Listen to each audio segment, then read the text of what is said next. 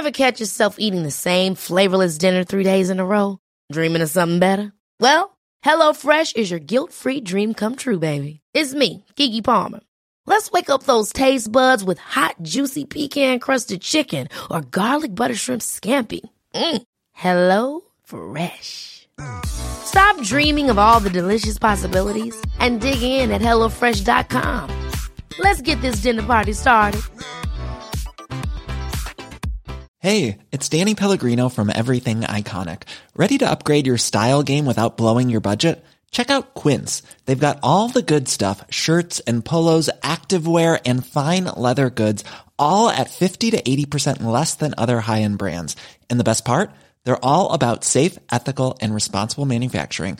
Get that luxury vibe without the luxury price tag. Hit up quince.com/upgrade for free shipping and 365-day returns on your next order. That's quince.com/upgrade.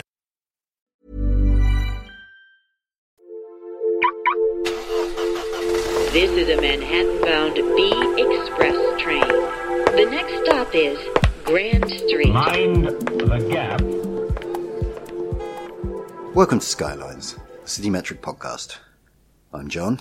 And I'm Stephanie. You're Stephanie, you're back. Hi, John. Hello. Hello, everyone. Hello. What have you been up to? Have you been up to anything that maybe we should mention at this stage so that we don't forget to mention it? I have been working at Prospect magazine, where I have a new podcast. You have a new podcast without me. I know. I'm I feel really betrayed. I know. I'm sorry. What's your new podcast? It's called How to Fix. So it is a highly ungoogleable podcast, which we realised... It's great SEO. Yeah, no, I know. What we do is we take a new topic every week, me and my co-host Steve Bloomfield, who's deputy editor over at Prospect, and we try and fix it. So far we've done NATO, the newspaper industry. We did not fix that successfully. We're going to do rough sleeping. So it's basically a policy wonkish podcast. We get MPs, commentators, and somebody from a country where they have fixed the thing on every week. Which country have they fixed NATO in? I'm curious about that. Did you get like a Russian on saying, NATO's fine, NATO works, from our point of view, NATO is working absolutely perfectly. We actually had Donald Trump on and he went, yeah, it's great, I'm going to leave it now. But no, you can find it at prospectmagazine.co.uk/how-to-fix and hear more of me, sadly without John. That's great though. It's really good that we've talked about that in an entirely non-awkward way, just casually discussing what you happen to have been up to. So that's nice. I hear you've got another question for me.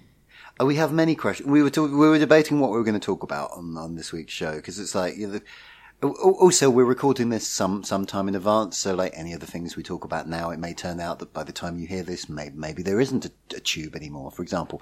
But anyway, because we didn't know what we were going to talk about or what would be in the news, we asked the internet for some questions that they may be interested in hearing our answers to, things that perhaps they want us to fix. In some way, am I allowed to? Okay, You can riff off the podcast. That's fine. I probably won't do that again after that look. But yeah, one of the questions that came up that's clearly a callback to an argument that Stephen and I have been having since slightly before the dawn of time is, what counts as a tube line in your mind? Oh, that's a big question. Is this why Stephen got written up in the Evening Standard talking about the Piccadilly line? No, I do actually know the reason for that. They lost the lead story on the day. But I can't remember what the lead story was. I've got lots of, I'm plugged into the Matrix, well done. Yeah. Well done. But yeah, so it was like why is Stephen Bush suddenly news? Oh, that's the reason. That makes some. So talk me through, what are the options? So basically, it's a sort of ontological argument about where tubiness comes from. Is being on the tube map enough to make you a tube? Or is it specifically the 11 lines, is it 11? I think it's 11 of the London Underground network, which therefore excludes the separate but equal London Overground network and the Docklands Light Railway. Or the true purists would argue that the tube should only relate to the tubes as opposed to the subsurface lines where they've actually had to bore tunnels through rock as opposed to just dig a trench and stick a roof on it. So Stephen and I have been having this argument for some time now. I don't know why. I don't really remember how it started. I do know that YouGov, the pollster, polled on this Like they polled on an argument we were having in the office, and annoyingly, the people out there think that neither of us is right. So, okay, well, not knowing either of your stance, I'm gonna wade in, and we'll see how long you can continue to tolerate my presence on your podcast afterwards. I'm going to say 100% yes to the deep surface lines. Yes to the subsurface lines. I think that kind of purist attitude to the Tube network is unhelpful. And Tube is a colloquial name for the London Underground network rather than, yes. You know, don't be the kind of pedant who sucks, what little joy can be gleaned from the hellish commuting experience of the London Underground. There's lots of joy. Have you not read City Metric? It's all the joy. I don't so much joy. I guess, yeah. No, yeah. Some joy. There's a lot of despair on there. Have you seen The World? Anyway, so I say yes to both of those. I'm going to say yes to the Overground because I'm going to make a slightly left field, but again, ontological questions of tubiness very much in play, which is that because they have the open carriages, they are very tube-like in appearance. But that's not... Okay. You're wrong. You're wrong. But I see what you're getting at. I've not even got onto the DLR. That's like... Well, that's the real sore point. Okay, well, I'm going to come up with a kind It is a train designed for urban rapid transit as opposed to... But the Overground is an S-Bahn rather than a U-Bahn, Stephanie, very clearly. Oh, my God. I've just realised I'm literally waving my arms at this point. Yeah, no, he really is. He's doing a kind of... I don't know, sort of Monty Python-esque gesturing thing. But I'm going to make a radical proposal. I want to see what you think of this. You haven't done the DLR. You've got to do the DLR. Well, it's going to be part of this. Okay. So, in the same way that you have Britain, and then you have the British Isles, as some people call them. Not me, if you're listening and you're a friend of mine from Ireland. But I think there's the Tube and the Tube network. And I think the DLR is in the Tube network, but is not a Tube line. Is that fair? Ooh. Oh, this might work. Is that okay? Because people do get very, very angry about this stuff. The problem with the problem with the phrase "the British Isles," I have discovered, is that I did get in trouble for using this in a headline. And it was about the British Isles, as in the Great Britain and Ireland and associated islands. But I did get in trouble because in Ireland that's not unacceptable. And it's not. I would say these isles. But the problem is, this is the problem I ran into. Is I was saying to someone, okay, what should we call them instead? And they said, well, these islands work, or the Northwestern Islands. It's but at that point, you're using a phrase that is going to be meaningless to the vast majority of people reading. So that's not, I'm okay with changing it, but these alternatives are not. I feel like we're getting adequate. Into a very different debate to the I Tube know, line but debate. it's still very much in the City Metric area. And I'm sure many of your Irish friends and relations will be interested in your answer to this query. Well, I don't use the phrase British Isles. No, but I wouldn't necessarily sublet it out. I will use these isles, or I will use the United Kingdom and Ireland, if I'm writing about that. I think that's probably the least contentious way of that is what I personally tend to write. But and then you get someone in the Isle of Man going, excuse me, but... John, tubes. They don't have tubes in the Isle of Man. I know. But look, the point I'm trying to get at is that it's not as if the Tube... Well, it kind of is as if the Tube went and colonised the rest of the transport network. But the Tube's dominance within the Tube network is not a contentious political issue. Unless you're in my household where we argue about the Tube versus the bus network, but we don't need to get into that. No, let's get into that. What's the argument? I don't like the bus. I think it's too hot and people are too cramped and it gets steamed up in the windows. You're still somewhere southeast, right? Yeah. And that's difficult because buses are quite... I mean, the southeast is generally sort of bus dominated. It's very bus heavy. Yeah, so for people who don't listen regularly enough to know my living arrangements, I live in New Cross and I commute to Westminster, so that's a 453 all the way in. I still have the 453. I mean, I don't mind a quiet 453, a packed 453. Oh, but it's not a bendy bus anymore, is it? They got rid of them. It's not a bendy bus because that kept killing cyclists. I don't know if you remember that. But I don't think the 453 did. I think but I think bendy buses in general. I was always quite pro bendy bus. Were you? In fact, because of the 453, in fact, when I was living on the Old Kent Road, which is the sort of main artery down into southeast London, at the time. And when they split the 53 into the 53 and the 453, and the 453 was the kind of more inner London section from Deptford to Marylebone. Marylebone. Is it Marble Arch now? I think it's Marble Arch. I think it's Marylebone. Is it Marylebone? The 53 only goes to Whitehall, which makes it better because less people get on it. But I was very excited when the bendy bus, which is, I mean, basically it's slightly more like a train. Okay, so you say that you like the bus most when it resembles a train. It's more trainy. How do you feel about rail replacement services? Well, that's worse because that's more bussy. Right, that's so like that's replacing a train replaced with a bus. You see, that you've actually just made my argument for me. No, I have. That replacing a train with a bus is clearly a step down. Therefore, replacing a bus with a train. But how do you feel about a rail replacement service when compared to taking a bus? Do you feel you've got kind of the... Well, it's limited stop generally. Okay, so you're like not going to be stopping all the time. Okay. It's amazing. When we were sat here before starting this, we were really worried about what we were going to talk about. Apparently, and this is but it's turning into kind of every controversial opinion podcast, isn't it? Yeah. What are the rest of your bad takes? Do you like tuition fees? I like tuition fees.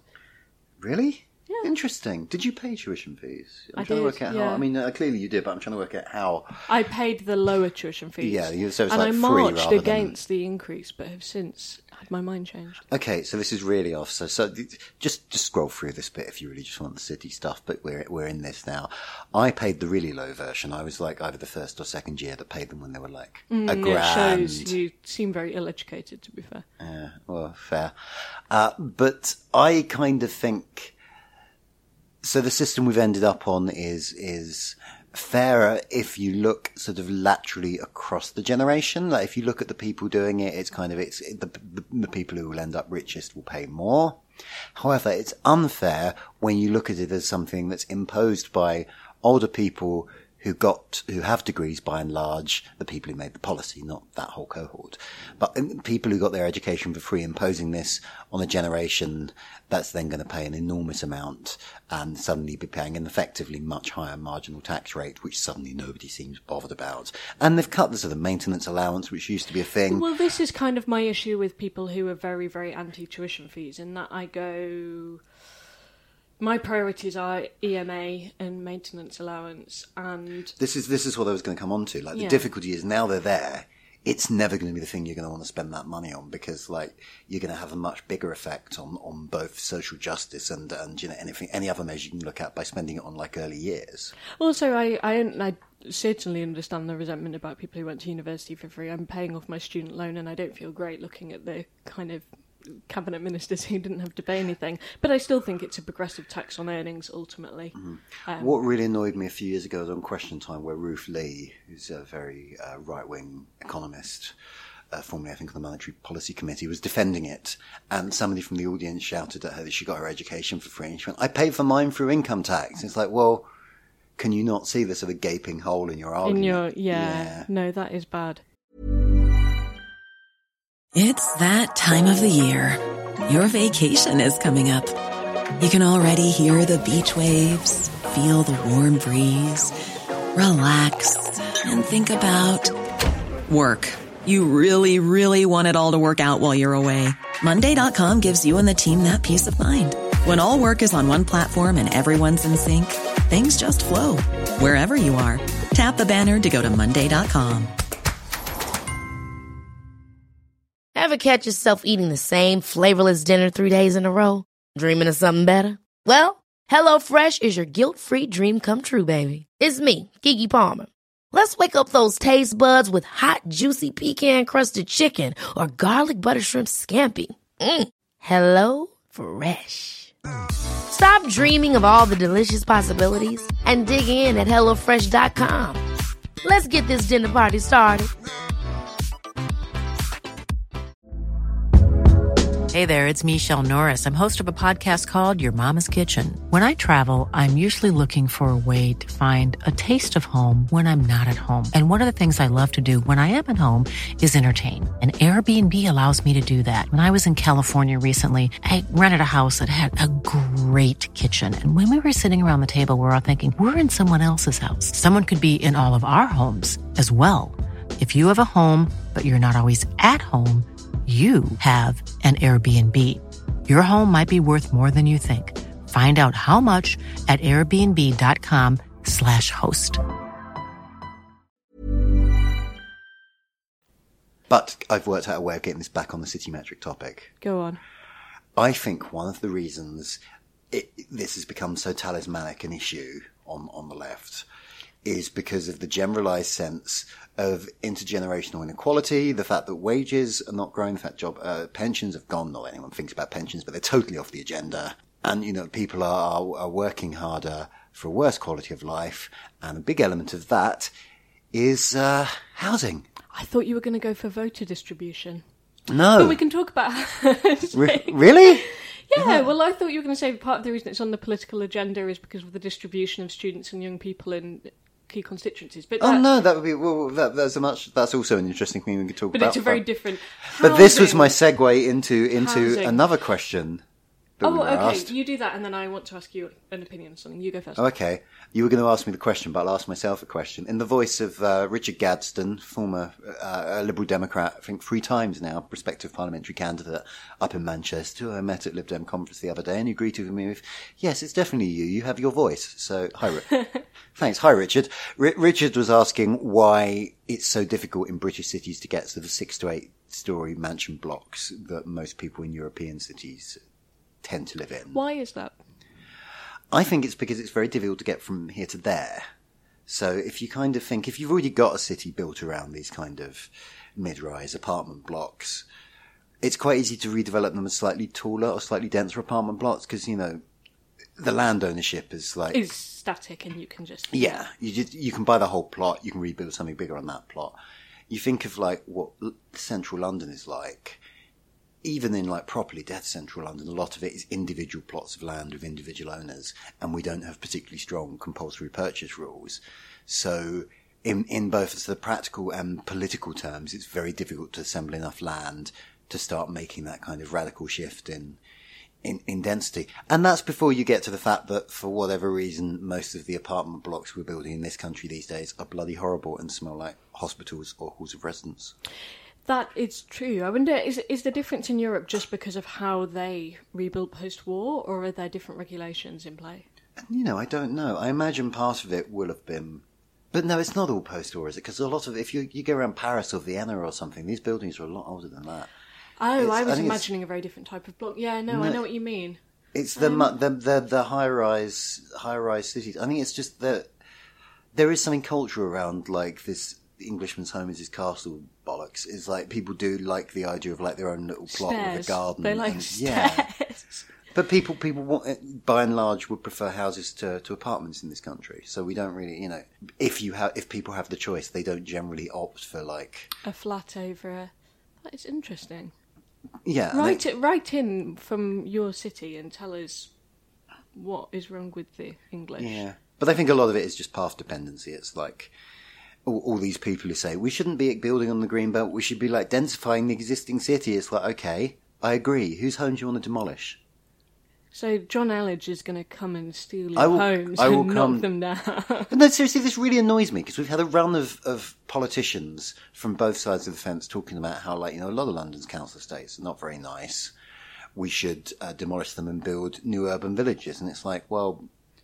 Maybe that is a political choice we need to make, but I can't help but notice that the people suggesting it are not living on these. Not the people it affects. Yeah, it's true. And not only that, like they don't know the people and it's not just like we're a long way past the point where it's just working class people living on these council estates. Like I live on a council estate. I own my flat, but I live on what was a council estate. So does Stephen Bush. It's so. Do you? No. But new build.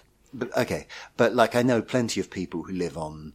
Estates, and I just don't think this is kind of filtered through to politicians that, thanks to right to buy, even if you wanted to demolish all the, you're going to have to pay out quite a lot of compensation. Yeah, to go, clearly you think you've been able to find a group of people who are relatively powerless and whose homes you can demolish and replace, but actually because of the right to buy policy which you brought in, some middle class people live there now and will kick back on you. Yeah, and possibly through angry columns in the New Statesman.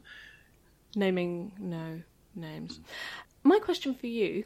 Okay. I read some interesting research from Localis today, which was suggesting that we should bring in an opt-out deposit saving scheme for young people in the same way we've brought out opt-out pension schemes. What do you make of that? Oh, so Do you mean like, so money is automatically saved towards a deposit on a house? From your income, yeah. That is interesting. I mean, I think actually these kind of painless forced saving mechanisms are by and large a good thing. I think, we should be using the tax system to kind of siphon away a certain amount of income for people's futures. It doesn't get around the size of the gap between how much you need to save and how much you're earning. Yeah. I think probably that would be a lot less useful than if everybody got a massive great pay rise. What do you think? I mean, I think it would probably be less useful than building a lot more houses, but... Yeah.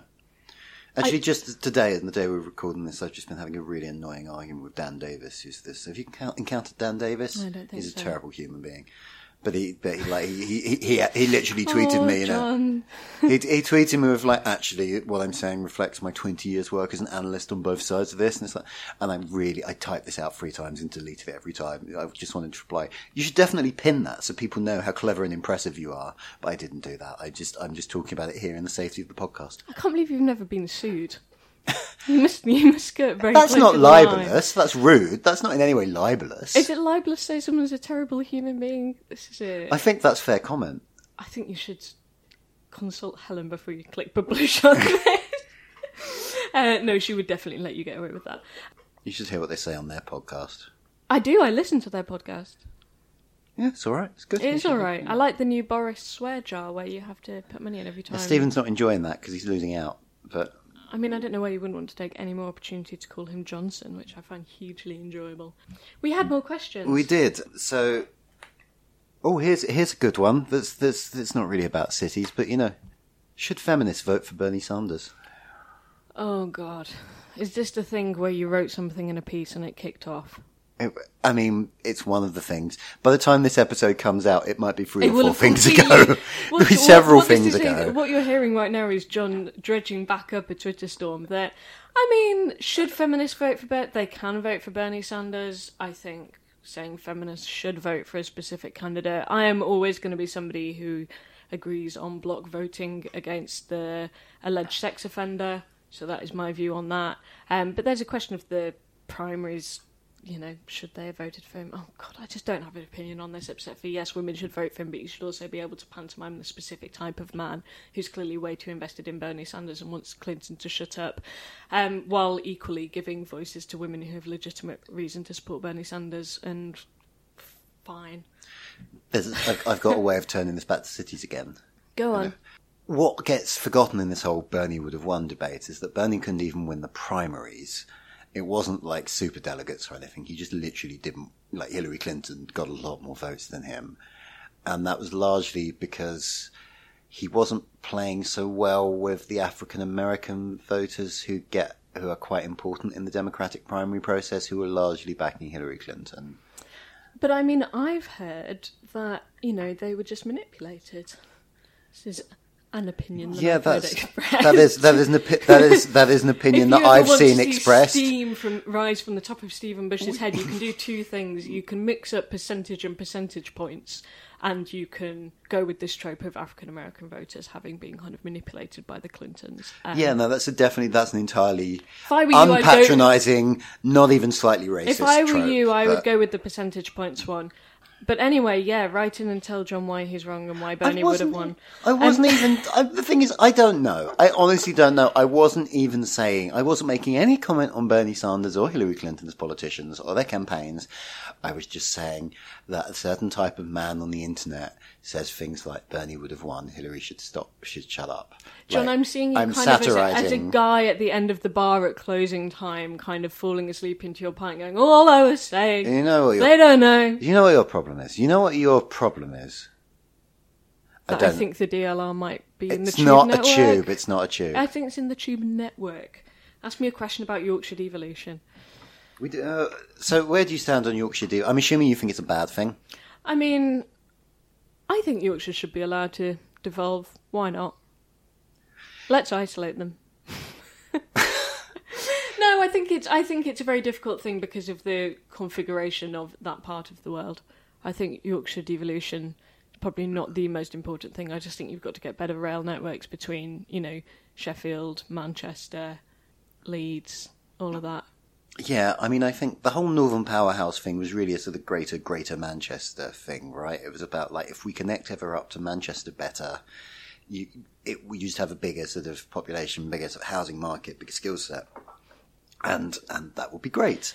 And also, I think there's things like you've got to have rail in the north that runs from smaller towns and turns them into proper commuter towns to the cities. I think it's absolutely disgraceful that you go across Lancashire and there's so many places that aren't on the rail network or they're request stops and there's trains not coming through frequently. Wait, request stops? Do you not know about request stops? I didn't. I've only just found about the token signalling. Do you know about that?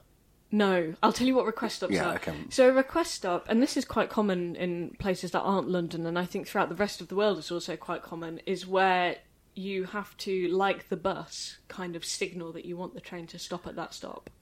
I mean, I kind of gathered that from the name. I'm just like, this happens, this is a thing. How far ahead do you have to... Because trains take some time to stop. Well, they're generally on smaller lines at slightly slower speed anyway. Because the Virgin West Coast service, which is obviously bigger... No, for instance, that would not work. That takes 3 miles to stop. Yeah, no. Okay, there are no request stops on the Virgin West Coast service. No. I don't think. I've not... It's like, I wanted to stop at Stoke-on-Trent too late. You're in wherever's 3 miles from Stoke-on-Trent. Yeah, but I think the rail infrastructure needs to be made better for those smaller towns. Also, you've got to make those costs work with people's wages, which are... Am I allowed to swear on this podcast? Have we already lost our rating? We haven't, but I don't think... I have sworn, so let's see what happens. Which are shit for a lot of people in the north, and there's huge amounts of unemployment, and frankly, your dole money is not going to get you to Manchester and back for the job interview and leave you with enough money to live on, so run more trains and make them cheaper. Can I tell you what token signalling is? Go on. It's literally signalling that involves a token. The driver has to get out the cab, collect a token, get back into the cab, go onto the single track stretch of line that you can only ever have one train on to prevent crashes. When he gets to the far end, he gets out again, gives it the token to someone in the signal box, gets back on the train and goes on. It's just like the only way you're allowed to enter the stretch of track is by having the token. And this is still what like chunks of the Northern Rail network are reliant upon. Amazing. Isn't that just like... That's like proper sort of... That's like something out of a Will Hay film. That's not like... that should not be happening in 2017. Like the GPO films in the 1930s. How do you stand on rail electrification in Wales, by the way? I don't have a... See, I've gone so deep in the wonkery. I think I've outwonked you. The problem is I don't have a specific opinion about it, except I think it's ridiculous that we're still having this conversation. I think it's outstanding of Chris Grayling, the Transport Secretary, to announce the cuts to this electrification programme in Wales and the Midlands and the North, literally 2 days before he came out in support of Crossrail 2 in London, which is going to cost billions. And it's so transparent, like, just saying, we don't care about these places because there's a lot of people who don't vote for us there and they're not very rich, but we do care about London because there's lots of rich people here. And Chris Grayling, who is just, I think it's only the fact that he's so anonymous. He looks like there are so many sort of basically identical bald white men. Sort of, yeah. It's only the fact that nobody can ever remember which one he is that means he's not a national hate figure like Michael Gove. I really want Stephen Kinnock to like rip his shirt in Parliament and go Hulk about rail electrification. Stephen Kinnock? Yeah, Stephen Kinnock's really invested in increasing infrastructure around Wales. And Stephen Kinnock is bad now, though. Oh, is he? What? He's really coming out hard against free movement on the grounds that it suppresses wages, which is not true. No, free movement does not suppress wages. It does not suppress wages. No. It's like, and Alison McGovern, who is amazing, was... of course, she had that whole... Yeah, she was taken into task off the back of that. Yeah, no, I do now remember that he was the other participant in that debate, and he said it was an emotional debate, which it isn't. Alison McGovern was not arguing from a place of emotion, she just knows how economics works. Oh God, I mean, that's the kind of like political rhetoric equivalent of, okay, I can see you're upset about this. But as a way of shutting down someone's opinion by saying they're just being hysterical rather than like, it's not an emotional debate, you're just wrong, you're just bloody wrong. I think there's a general prevailing trend in politics where it's very easy to talk about the place of emotion whenever compassion might also be part of the reasoning, and I think that's an unfortunate thing. You can both have a logical perspective and think that it is the compassionate one. and that doesn't necessarily mean you're coming from a place of emotion. Where I think people are coming from a place of emotion is on their extreme opinions about the DLR and whether or not it's a tube line. It's not a tube line. Can I ask you one last thing before we finish? Okay. Have you had your flu jab? I'm not enjoying this meme about me being old. And the reason I'm not enjoying it is between our recording this podcast and my putting out this podcast, it will be my birthday, and I will turn 37. And 37, I can't help but notice, is I'm starting to push it with the mid-30s at that point, aren't I? I'm basically late 30s, which is basically 40, which is basically middle age, which is basically dead. So I'm not enjoying this joke because it's a little bit too... Close to the bone? Yeah. I'm going to get the barman to call you a cab, okay? You're getting very het up. Have I had my tea?